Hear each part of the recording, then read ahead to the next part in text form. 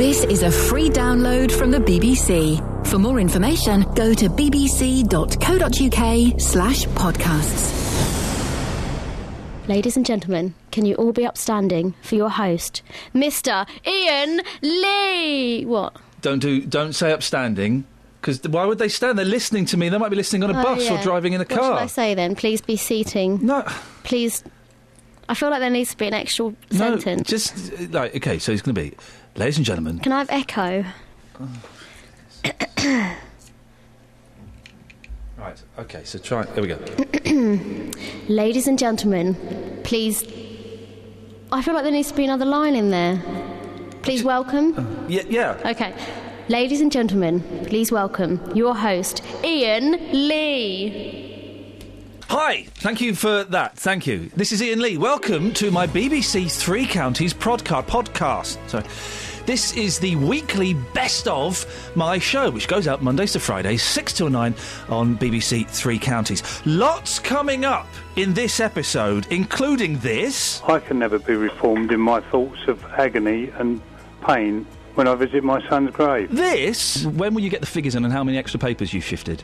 Well, that is not what this is about. Okay. I've already said to you. Of course it's not. And more than just a little bit of this. Oh, no, it's not fair. Oh, no, don't put the roof on. Oh, it's not fair. Oh, no, Mum, don't put Mum. Across beds, hearts and bucks. This is BBC Three Counties Radio. If you're a regular listener to my show, congratulations on that, by the way, you'll know how I value my team and how I never mock them or give them difficult challenges. Especially not on air. That would be bullying. This is a problem that they say it was endemic in the system. Final question, Paul. 9 times 7? That would be 63. Did you just use your phone? No. I've got a trick for 9 times table, though. Is it your fingers?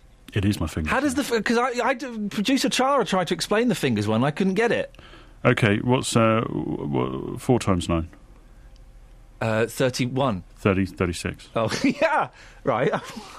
All right. So you put down... So you hold your hand up. Yeah. And then you put down... So facing you... Yeah. You want to do 3 times 9, right? Be with you in a second, Adam. No, it's all right. You can do this as well. We're holding our fingers in front of us, yes. 3 times 7. Okay, you put down your third finger along. 3 times 7? Yeah. Oh, 3 times 9. Oh, sorry, anyway, it's 9. Yeah, yeah, so third finger, yeah. Yeah, so you've got a third finger down. And to the left of the finger, how many are up? 2. And to the right of it, how many? 7. 27! 27, you see. That's and that works voodoo. across the board, yeah. Wow. So 8 times 9. Hang on. So 8 is 72. 72. That's brilliant. Okay, try this one. 9 times 12. Aha!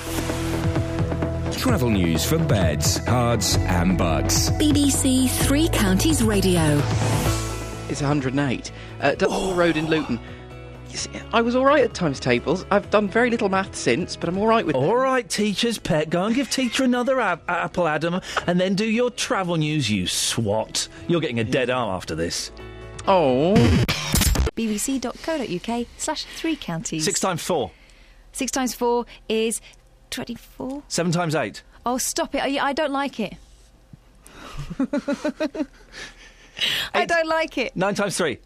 A lot. Don't ask me any more questions. Well, no. I'm going to... Listen, the reason I'm doing I'm this... really, really bad at maths. Really bad. Well, I'm not bad at maths, but I panic. 4 times 3. Stop it. That's 12. 12, I know.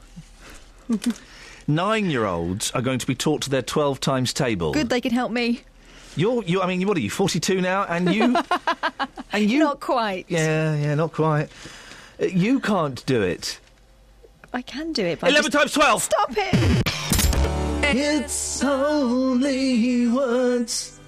And words are all I have to take your heart away. There was a cracking interview with the BG that's left. I can never remember which one's which. The one that looks like a lion. Anyway, he hated the other two. They hated each other. And you'd think now the other two have passed, he'd be a bit, I miss those guys. But it doesn't at all. Incredible. Anyway, The Bee Gees, words. I love 60s Bee Gees. Not so keen on 70s, hate 80s. 60s Bee Gees, I think, are fantastic. That and Gotta Get a Message to You, wonderful, wonderful songs. And when that came on, oh, what a romantic song. Beautiful, gorgeous. Who could have anything apart from good memories associated with that? Well, someone who could have bad memories with that is Kelly Betts. Morning, Kelly Betts. Morning. Now, Kelly, you were just telling me a little story while that song was playing. What's your association with that song? Oh, I feel a bit sick just thinking of it. So there's this boy that I really liked at school. Yep.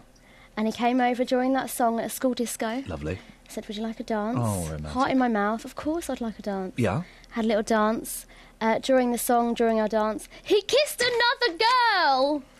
I don't understand While I was in his arms. I don't understand the geography of this. How could he kiss someone else while he was holding you and dancing with you? I don't really know. His head just wasn't... He leant over and kissed... someone His head else. was in something. He leant over and kissed someone else. For a while. I didn't know, do I just stand here and carry on, or do I leave? So I went and sat down, but I don't think he noticed. Oh, no! Kelly Betts. Well, listen, we can throw that out there. If you've ever been humiliated at a school disco, 08459 455 555. bbc.co.uk/3 counties. Catherine? Yes? Any chance you could do a bit longer? I'll tell you why. I'm joined by Tony Fisher for a very important story, and he's just telling me... Well, you were just explaining to me how you messed up your radio alarm. That's right. I accidentally changed the time. The alarm that changed the time on the clock. So I'd like to get the end of this story, Catherine. So can you just do a bit? Hang on. Is that all right? Yeah, hang on. I'm going to fade our microphones down and get the end of this, and you carry on and do your bit, OK? OK. There we go.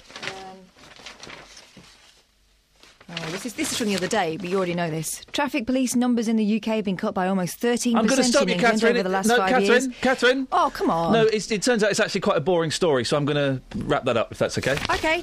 Cheers. Happy to help. Across beds, hearts and bucks. This is Ian Lee. BBC Three Counties Radio.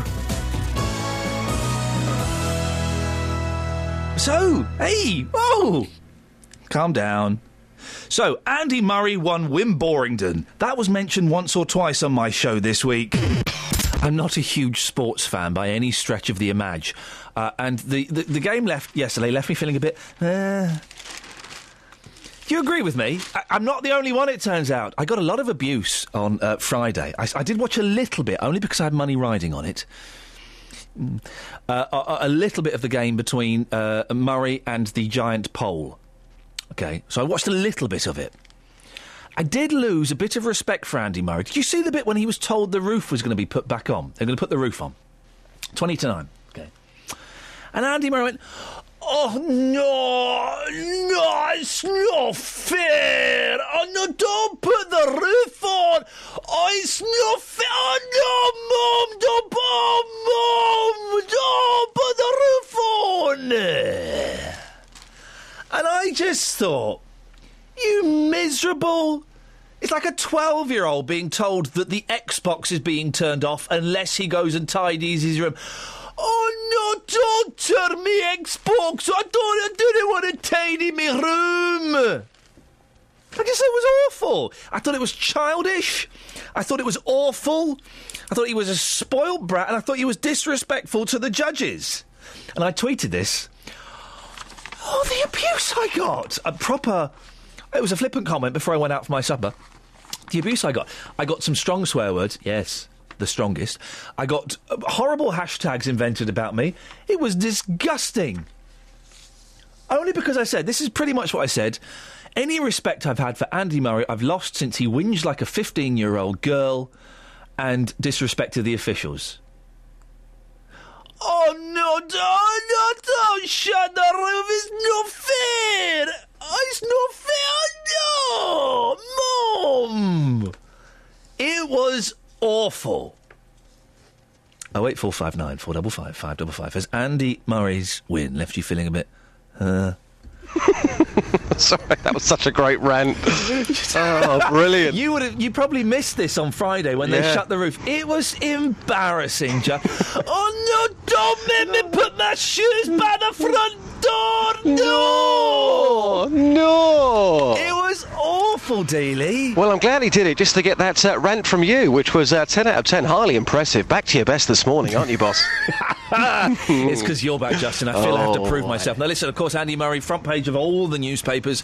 He won Wimbledon. The first British, and we have to specify this, the first British man to win Wimbledon in 77 years, because who was the last Brit to win Wimbledon? Go on, tell me. Virginia Wade. Oh, Virginia Wade, I of course. think in 1977, thereabouts. Lovely, Dense lovely. about. The thing I asked you to have a look into this morning, Justin, was this feeling. Are there more people like me who feel a bit meh, or is the whole nation filled with pride at this multi-millionaire tennis player winning even more money? Oh, it doesn't surprise me, I have to say. You know, yesterday, a historic moment. The first male British winner in 77 years, and you've come in this morning and you've got the ump. That doesn't surprise me, but I think it is fantastic for the game. I think it will make a big, big impact. But yesterday in Hertfordshire, today I'm in Luton. I've been asking people the question you've been asking, which is rather weird.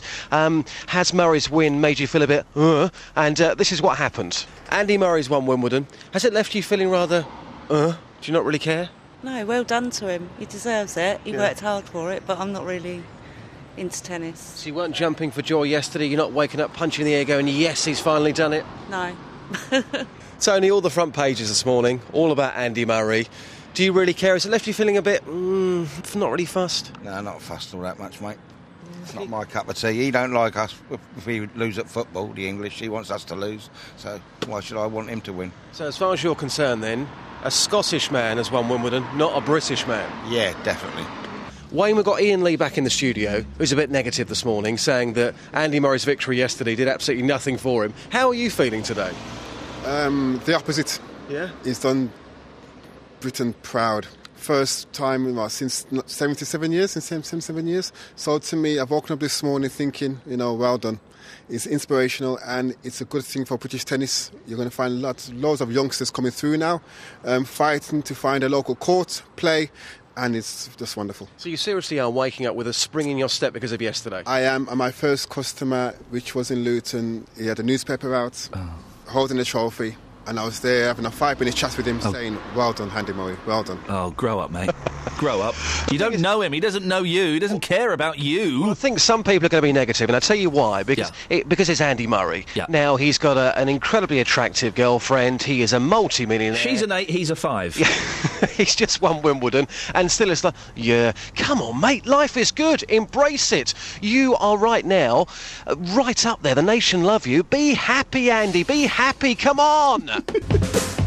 Across beds, hearts and bucks. This is Ian Lee. BBC Three Counties Radio.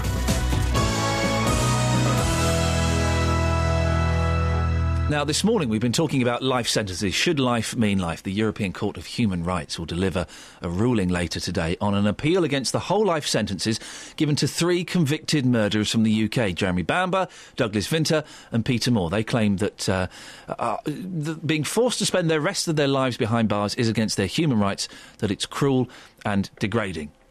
Well, joined now on the line by Ralph from Hertfordshire. Ralph got in touch with us. Good morning, Ralph. Good morning. I know that you have strong feelings about this. Tell me your story. Well, 30 years ago, my son was murdered, and I believe the criminal who committed the crime served his prison sentence. He's probably now out enjoying a life with a family of his own. I am still suffering, and my family still suffer. After 30 years, nobody has ever asked the victims' families what they feel.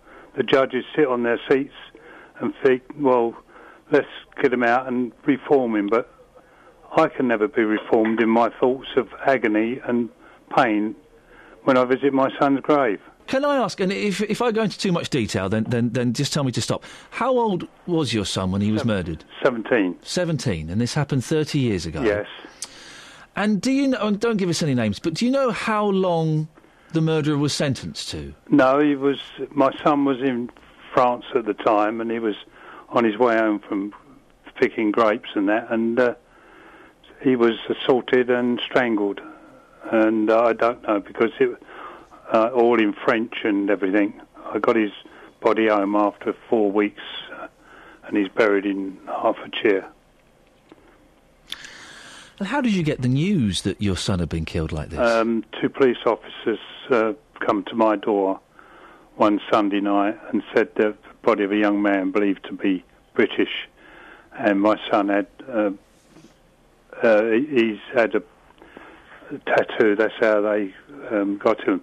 But previously, before that, my house had been burgled 6 months, and the police had all our fingerprints to eliminate any fingerprints they found in the house, and that's how they identified him. I never did see his body because it was a month before we got him home. You know. I'm just trying. You know, I'm a dad. I've got 2 young boys, and I'm just. I can't even begin to imagine what that loss feels like. But the gentleman or the person who killed your son, as you say, is probably out. Has probably been released. How does that make you feel? Well, probably a bit envious, jealous. I don't know.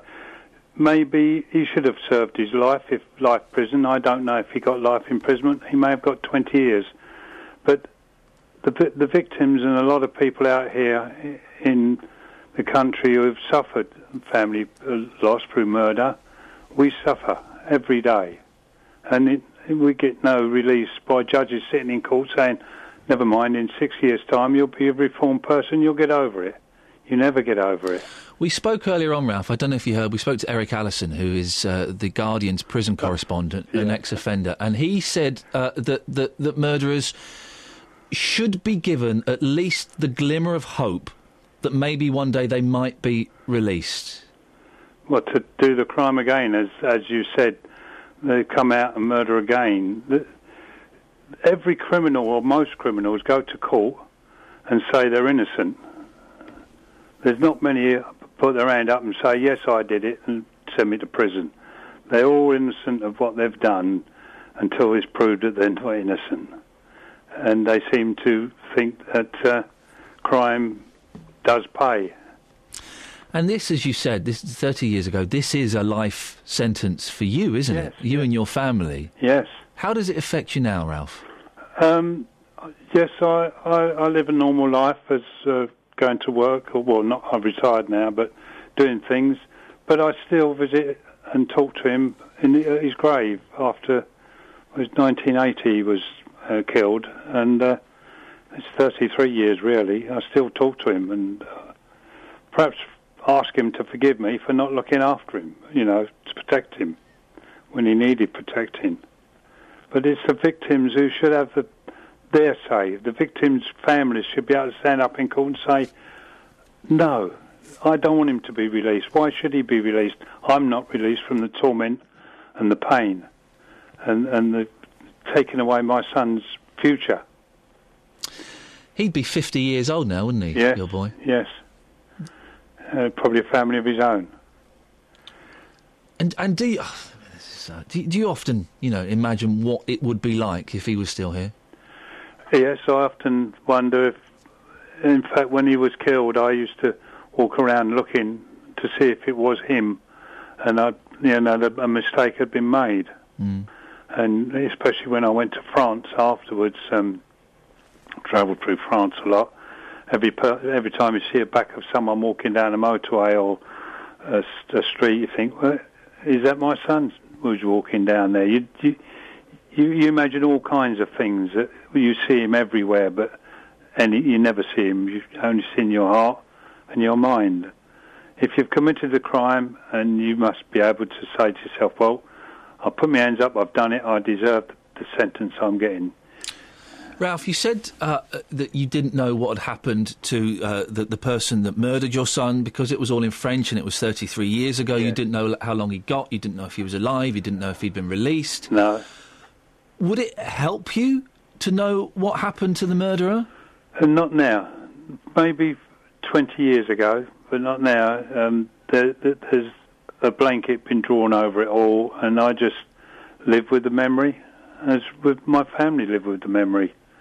And friends, even one of his friends still visits his grave on his birthday. After 33 years. He still visits his grave and puts a small flower or something to say, thanks for your friendship, Michael. This is Ian Lee. On BBC Three Counties Radio. You're listening to the Ian Lee podcast from BBC Three Counties. What's that you're reading, Kath? A little bit about apparently you in the Radio Times. Oh, am I? It turns out you're quite talented. Yes. Did you write this? Well, no, it's an interview with me. Just remind me, the listener, of some of my... Well, I'm drawn immediately to the worst moment. Oh, no, don't read that. A listener letting loose a stream of the C word. Yeah, no, that was a long time ago and wouldn't happen now. Read some of the nice... And your dumping button failed to work. Have you got a dumping button here? Read some of the nice things about me in there. I'm a nice guy. It says there, nice. Secret skills. Yeah. I play the ukulele. Okay. It's very joyous and my boys love it. I'd like to speak to your boys about that. That's a nice thing. I used to be a stage hypnotist. Oh. I worked with Paul McKenna. That's... Go on. Hypnotise me. Oh, you will shut up. Yeah, see? You can only hypnotise intelligent people. Let's see what else happened on my show this week. Every few seconds getting that hit of a laugh. Nick Coffer. Weekdays from 12. On BBC Three Counties Radio. Well, nice bit of keyboard there at the end of that. Yeah. I would say, you and I do the best shows. Nick Coffer gets the best trails. His show is excellent. No, his show is excellent, but let's be honest, we're class. But Nick Coffer gets the best trails. Pourquoi? He does. He's got very good trails. These are excellent trails. And a very, very good show. I would give it 7 out of 10. No, I'm joking. I'm being nasty. I wouldn't give it that much. I'm joking again. I'm not joining in with any of this. Nick Coffer's show is brilliant. But did you hear the one where he's going to be at some garden fete or something? It's nature. There's an orchestra playing. It sounds amazing. We don't get that. The best you get is coming up on the JVS show. I'll be asking about beds. They do that effect, so it sounds like you're on the phone. So tell me about your broken bed. They do that, don't they? Why do they do that? Why do they make him sound like you're on a phone or on a medium wave radio? All this time and effort to get us on DAB, and then they make the show sound like it comes down a telephone line. Earlier this week, I spoke to Frank Bruno's daughter. Frank Bruno's daughter. Hear what she had to say. That is very funny. It's true. It's true.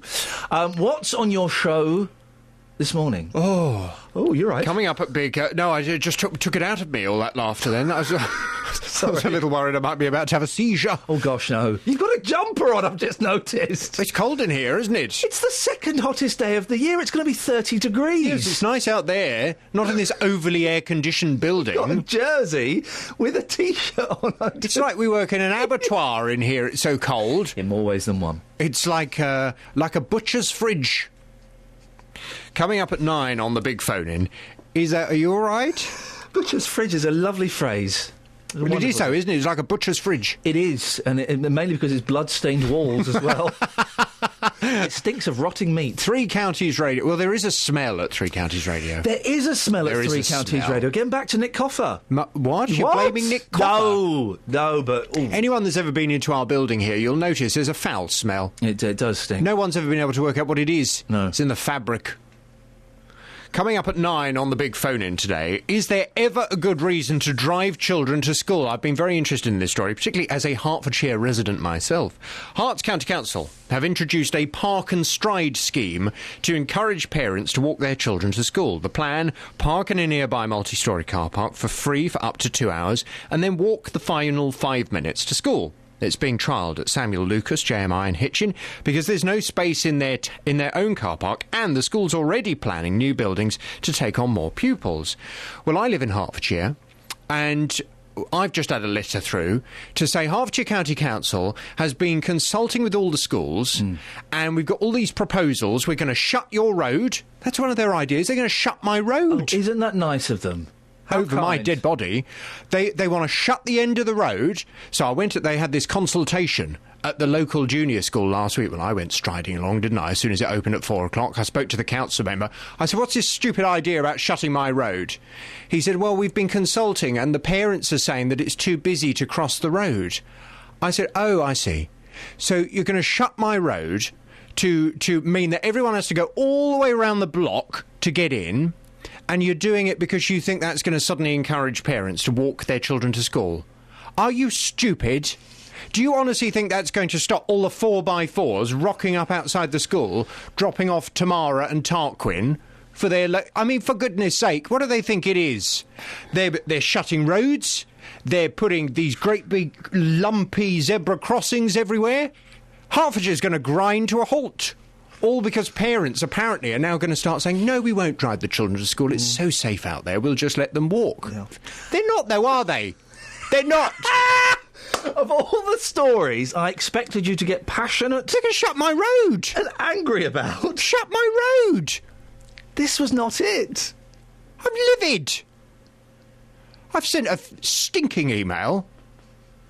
I'll have to drive. It will add about 5 minutes onto my journey to and from work every day. You should... This is what you need to do. The Consumer Hour, which you know I'm a huge fan of, ditch it for the next month and make this your campaign, JVS's campaign, to stop your road being shut. It's bang out of order. But if I thought it was going to work, I'd be behind it. Yeah. But it's not. Yeah. Because, and you hit on this earlier, the reason that parents drive their children to school is there's a whole host. Mainly, it's easy. Yeah. B, they kind of... It's part of their day, isn't it? Oh, no, it's OK, because we drop the children off on the way to work, or we drop the children off and then I go off to the gym after that, or whatever. I drop the children off because, I don't want them to be assaulted by a weirdo or a pervert on the way to... There's all these reasons. I don't want the roads are too busy. Oh, gosh. You know what I mean? Do you want to start now? I'll go and you can do the... I'm very fired up about this. I can tell. From 9, is there ever a good reason to drive children to school? 9 times 6. 248. Call 08459 455 555. BBC Three Counties Radio. He's still banging on about it. Here's a juicy montage of some of the calls I've had to the show this week. The topics include appendicitis, breastfeeding, and should a life sentence actually mean a life sentence? You know the name Jeffrey Bamber, very nasty gentleman, killed lots of members of his family. Oh, it goes against his human rights that he's going to be in prison forever. Steve is on the line. Morning, Steve. Morning. What do you think? Should life mean life? Well, if you're going to put them in life, we should have a good hanging outside the town hall every Saturday and hang them all. All the lifers. But then that would mean death. Yeah, well, so what? I mean, we what do you think the army does to keep us safe? Sorry? They kill terrorists, they kill other bad people. So what's the difference? Why don't we kill the bad people in our society, but they can't do it again? We're not... waste the money. Steve, shall I give you... We're not going to do should we bring back hanging. Shall I tell you why we can never bring back hanging in this country? Oh, go on then. Shall I tell you why? It's an excellent reason. Because we have murdered innocent people before. Well, so if there's a chance that we could hang the wrong person, as we have done in the past, we can never bring it back. Yes, we can, because we've got better technology now, better... you've got DNA, you've got other better procedures, so you've got less chance. You've got less chance. You've got less chance. You're right, Steve. Yeah. You've got less chance, but there is still a chance the state would execute the wrong person. Anyway, I'd rather hang 10, and if one is innocent, wow, I'm afraid it's a 10%, but that's life. 10%. Imagine if that 10%, in that 10%, one of them was your son. Yeah, I know we're going to say that. I know, but that's... Would that be all right? Reality. Of course it would be all right. Well, then there you go. It would be someone's son that was killed. Surely, if someone's in that scenario, they must be close to that scenario. They've got to be within the vicinity of that area of the crime. So they probably deserve to die anyway. No, not really. No, but you're being unrealistic. No, you're being unrealistic. Saying if someone has been accused of that murder, right? Let's use a fictional scenario. If someone has been accused of that murder, even if they're innocent, the fact they've been accused means they were probably nearby anyway. Well, I've been a bit more involved in the situation. Not walking past or driving past in a vehicle. Right. You know what I mean? But at the end of the day, surely we should get... Why should we pay for a prisoner for life? It's cheaper to put them in the rich than it is to get them locked up. You might as well put them in the rich when you're going to give them life. Why not just hang them? Save us millions. I've told you why we can't hang them, Steve. Because we have killed innocent people before. We can't do that again. Hold on. Let's go for innocent people. What about all the wars that we've just had the last 10 years? How many innocent people do you think we've killed? Far too many, Steve. Far too many. So your argument is what? We've killed my argument is valid because I don't think we should be killing those people either. Steve, we're going off on a tangent. As always, it's a pleasure to talk to you. Morning, this is Ian Lee, BBC Three Counties Radio. Elton John pulled out of Hyde Park because of his appendix. Front page of The Sun. Elton, I nearly died. It's just a stomachache, man. For goodness sakes. Dave's in Luton. Is Elton John being a wimp, David? He's not, mate. What, sorry? He's not. You don't want to have it. I don't want to have anything, but who knows? No, especially appendix. You just say an appendix there, it just seems it's a little sore throat or something. Well, it's in your stomach. Yeah, it's the most dangerous thing you can have in your body. What? Tell me more, Dave. What's your story? I nearly died at the age of 12 because the doctor said I'd been eating crab apples with stomach pains. 2 days later, I was at the Luton Children's Annex fighting for my life because it all burst inside me. Oh! For peritonitis. Yeah, I don't know what that is, but it's a word. So, what, do they go in and rip your appendix out? Yeah, because it on the end of the appendix, if it bursts, it goes all into your body, and it's called peritonitis. Appendix is such a nice word, isn't it? It's the thing you get at the back of a book. Yeah, but it's not not peritonitis. No. And I lay dangerously ill for a month, and they had to drain it all out of you. Oh, my. And that is a very, very serious problem. Would you... OK, well, Dave, listen, I guess this is the question on everyone's lips. Would you, at the age of 12, been able, with that appendix problem, been able to perform Crocodile Rock at Hyde Park? You were saying about taking what tablet? Yeah, take a couple of Nurofen. No, I took tablets and the pain was horrific. How he's standing up, I don't know, because the pain was so horrific. Yeah. You just crouch over. He can't sing. Let's not get personal, Dave. Let's just stick to the medical issue. Yeah. So you're saying that Elton John would not still be standing? He shouldn't be. No. Well, again, let's not get personal, Dave. No. Oh, okay. It's a very serious thing if it's not rectified. Here's the thing. I remember a child at school with the wonderful name of Orlando Kelly. What a great name. And he had his appendix taken out at the age of 10. Right? Yeah. And I remember, Dave, in the way that kids are wont, I remember being very, very jealous of Orlando Kelly having his appendix taken out. In fact, appendix, they might as well take it out from the birth. It's like your tonsils. They're no good, and this is what the medical people are saying. Then why have we got it then? Well, it goes from from an ape, from the years and years ago. Same as your tonsils, they're not worth it in your body, nor is your appendix, and other things in your body are not worth it to be there. And they're saying about when you're a baby to take them out, to save the National Health Service money. That's the best. That's the best thing. Let's cut open babies and take their tonsils and appendix out. Yeah, let's do it. Because they're nothing inside your body. Dave, thank you. The campaign starts here on BBC Three Counties Radio. I want all newborn babies to have their appendix and tonsils ripped out of them at birth, thereby saving the National Health Service a lot of money. Ken's in Luton. Morning, Ken. Morning, Ian. What do you think about breastfeeding? Well, it's just beyond belief what some people carry on with it. I mean, the old boy that told her off most probably goes and eats his lunch sitting down in the carriage reading The Sun, doesn't he, eh? Eh? He thinks that's what they're for. Ah, yes. Ah, of course, page 3, yes. See, I mean, the only place where I think it's undignified to breastfeed is sitting on the toilet. Don't you reckon?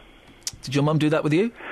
I don't know. No. She might have put me head first down the toilet. Oh, for goodness sakes, Kenneth. Dearie me. Well, I would hope. Well, saying that, listen, I know some of our listeners, there probably are some mums. You know, when baby's hungry, baby got to feed. Oh, blimey. Would you want to be a baby? Eh? Would I want to be a baby? I'm not... Mind you, they most probably reckon that Katie Price's babies are going to be obese. There we go. OK, thank you very much indeed. He made the joke. They'll never go hungry. There we go. Right, thank you very much. The front page of Thursday's Sun featured a picture of Paul Gascoigne with the headline, "Don't give this man a drink." Readers were encouraged to cut the page out and stick it up in boozers and off licences. Well, I thought this front page was a little bit distasteful, so we spoke to the editor of The Sun, David Dinsmore. But before that, have a listen to Pauline, who called in about her daughter and her daughter's battle with alcohol. First of all, she started on drugs, and then she got off the drugs and went on to the alcohol, which to me is it's worse than drugs. People will be surprised to hear you say you think alcohol is worse than drugs. Why is that? How does it affect your daughter? It affects your life far worse. She was constantly drunk. She was walking around. She had 2 small children, and she was walking around with one under her arm and a sick bowl in the other hand. And it was devastating. Her 2 children, who are now teenagers, 16 and 15, have grown up not knowing their mum. They don't see her. They have nothing to do with her. Nobody in the family now has anything to do with her. She's made our lives miserable. I've had to step back from her. I don't see her now. I know where she is. I believe I know where she is. She's still drinking? Yes, terribly. I can understand exactly why you step back. Some people might think that's a little bit harsh. What was the point when you went, do you know what, I just cannot do this anymore, and you made that painful decision? That's right. I mean, it's heartbreaking. But every time I see her, she wants money, or she's been abused. She's constantly being abused by men who are in the same position as her. What was the final point, Pauline, where you just said to her, look, I love you, but I can't do this anymore? I didn't say it to her. I just left her one day, and I thought, I can't do this anymore. And I didn't get in contact with her again, and she's never got in contact with me. I mean, as I said, her boys don't get in contact with her. They don't want to know her, and nobody else in the family does, really. Where are your grandchildren now, then? They're with their father. Right. Lovely boys. I think if one thing, good things come out of it. They've seen what their mother's like, and they hardly drink. They do have a drink, but they hardly drink. I mean, I offer them a drink here, and it's very often, no, I don't really want one, Nan. And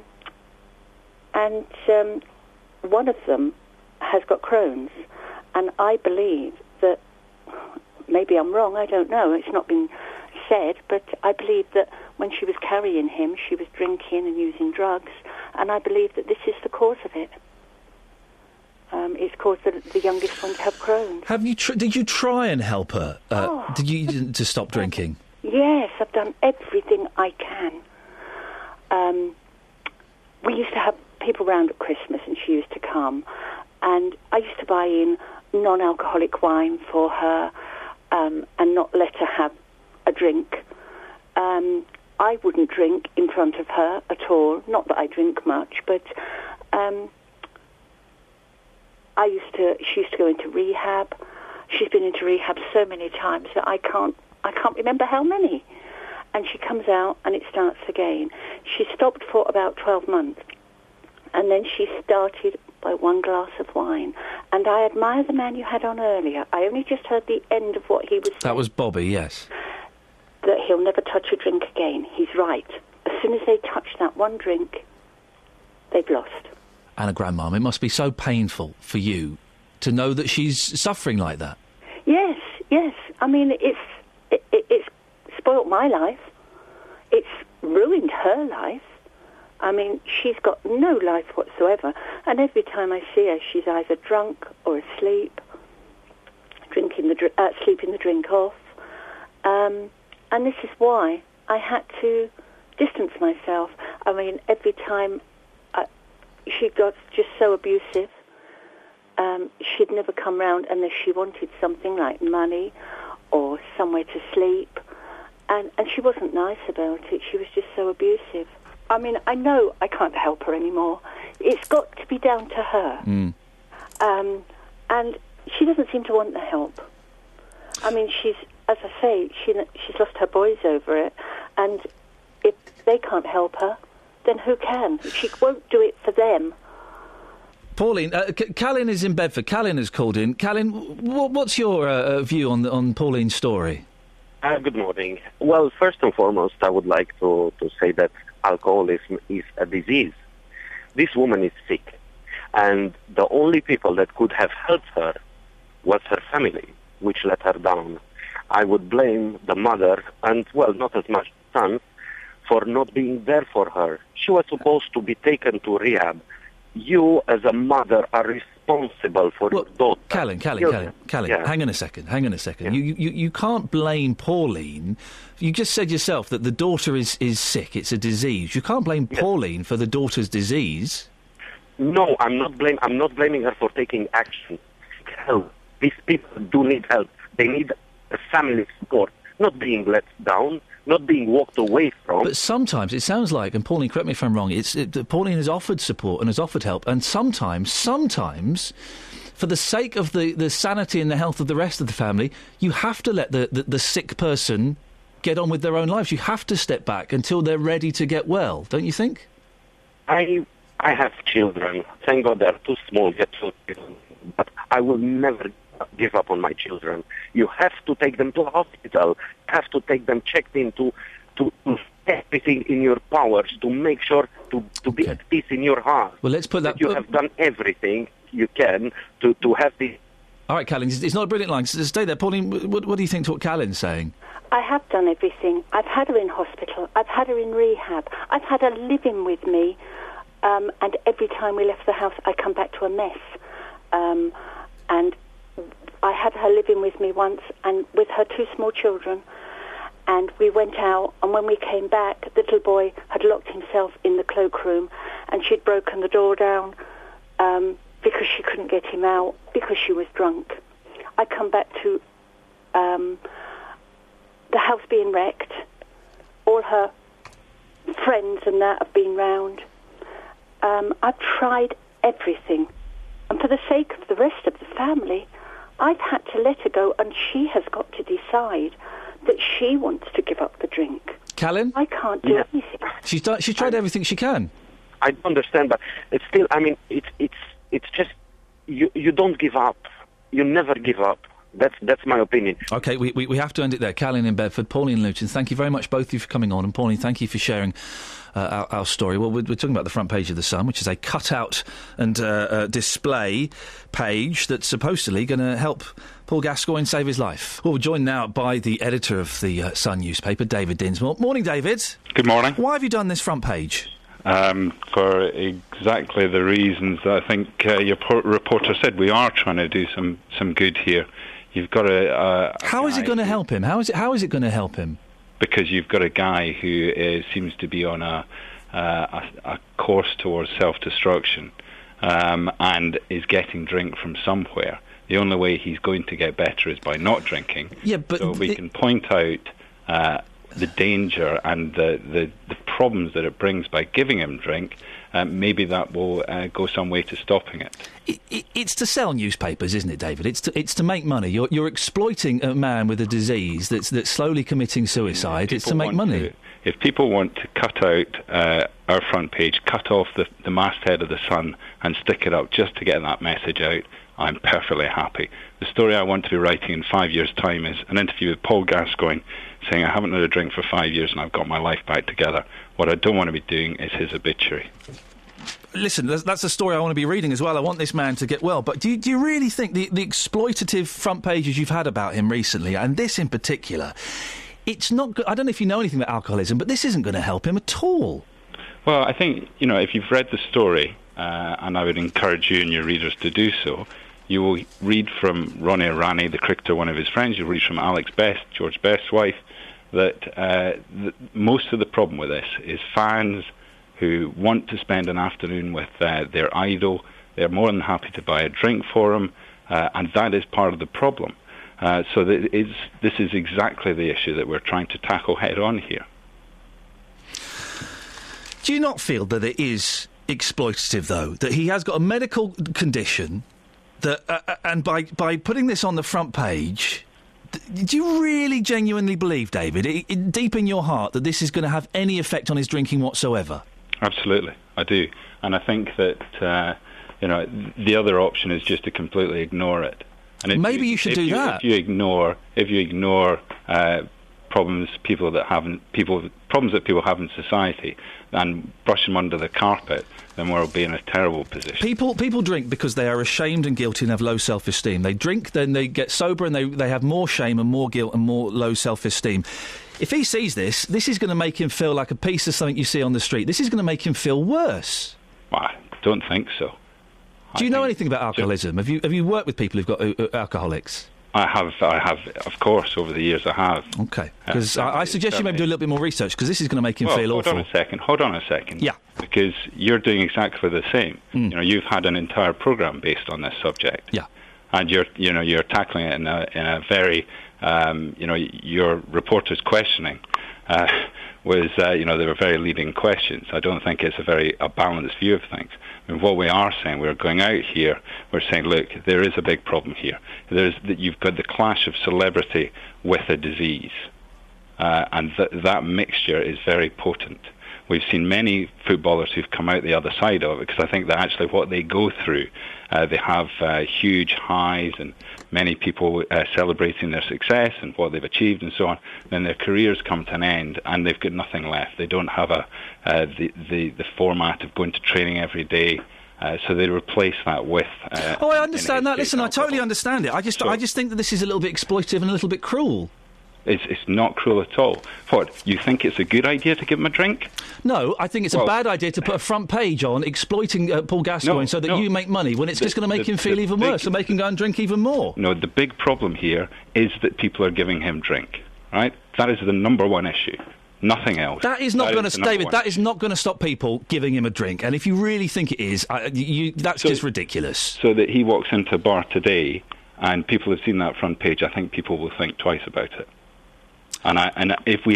listen, I hope you're right and I'm wrong. I hope you're right and I'm wrong. If that is the case, then we have achieved something. I hope you're right and I'm wrong. And when will you get the figures in and how many extra papers you've shifted? Well, that is not what this is about. Okay. I've already said to you. Of course it's not. This week, the cricket's been happening. I do not understand that ridiculous game. I especially don't understand the scoring. 169 for 3? What does that even mean? Well, some of you got in touch to try and explain it. It's not necessarily the person with the biggest number that has got the trophy thing. It is. But what's the... So if I had 75 for 9... Right. And you had 74 for 3... Do I win? You see? For 9. You don't know what that means. I think I still win. I think I win whatever. Here's April trying to explain it. Well, the two scores that you suggested, 75 for 9 and 75 for 3. Yeah. That means you both scored 75 runs. Yep. Except you lost 9 wickets. Yep. Whereas Catherine lost 3. So Catherine would win. Lost less people. Yes, she won. OK, but supposing I got 75 for 9 and she got 74 for 3. So she's got less points, but she lost less men. She still wins. How can she win if she has got less points than me? I got 75 for 9. Well, I'm assuming you're talking about a limited over. Am I? Well, yeah, because that would be like 10 overs. That wouldn't be very good, would it? You need to play a whole 4 days. Oh, for goodness sakes, how can a game go on for more than a day? Any game where you stop not only for lunch, but for tea is ridiculous. The village that I live in has actually the world record for the longest played game. And they're proud of that, are they? Yes. Why would you be proud of being rubbish at a slow game? They were very good, and they played it for a very long time over a bank holiday weekend. Continuously played it, as if through the day and through the night. That's just ridiculous. And here's John in Dunstable. He thinks he's got all the answers. The best way I can say this, right? Manchester United score 5 goals. Yes. And have 2 players sent off. We're talking about cricket. I know that. Right. I'm going to give you an example. Okay. Right? So this is as simple as you can put it. Man United scored 5 goals and have 2 players. So they're down to 10 men. Okay, so they have 2 players sent off. So they've got 10. Yeah. Liverpool score 4 goals and have 3 players sent off. Who wins the game? Give me the stats again. Man United score 5. 2 players sent off. Yep. Liverpool scores 4 and have 3 players. Manchester United have won. Why have they won? Because they've got more goals. Okay, England score 100 runs. Yep. And have 5 wickets. So that's 100 for 5. Yeah. Yep. Australia, 99 runs, 7 wickets. Who wins the game? England. Why? Because they've got more runs. There you go. You've answered the question. No, but supposing they... Right, so England have 100 for 5. Yeah. Australia are 99 for 1. Yeah. Well, England have still won the game. If it's the end of But they've lost less men. Sorry? They've lost less men. If it's the end of the game, if the time has run out, England have scored more runs. They win the game. But okay, all right. So, here's something then. It's 100 for 5, England. Yeah. Australia, 99 for 3. Yeah. Rain stops play. Okay. Who's won that? Rain stops play. Time has elapsed. There's no more time to play the game. England have won the game. They've scored more runs. How can they win the game but they've played for like a day and Australia have played for 20 minutes? Because they've scored more runs. But the rain has stopped the play! That can't be a valid reason for losing a game! Rain stops play, snow stops play. If the time has elapsed, if the 5 days are up, if the 3 days are up, rain has stopped play, end of time, England have scored more runs. It's a stupid game, isn't it? It is. It's a ridiculous game. You talk about that. Hurling in Ireland, that's even more ridiculous. Oh, go away! Call 08459 455 555. BBC Three Counties Radio. Don't even introduce hurling into the conversation. We're only here until 9 o'clock, for goodness sakes. Well, that's it. That's your lot. Don't forget you can get this podcast either at the BBC website or from iTunes. If you do get it from iTunes, if you leave, like, I don't know, a nice comment or 5 stars, that would be really, really helpful. And spread the word. If you want to listen to the full episodes, they are up on BBC iPlayer for a week. Or you can listen live. Weekdays, BBC Three Counties between 6 and 9. That was your host, Ian Lee. Continue as you were. Thanks. Bye. Bye again. Just stop it. Okay. Thanks for listening to this free download from BBC Three Counties Radio, your local radio station for beds, hearts and bucks, on FM, AM, digital radio, and online at bbc.co.uk/3counties.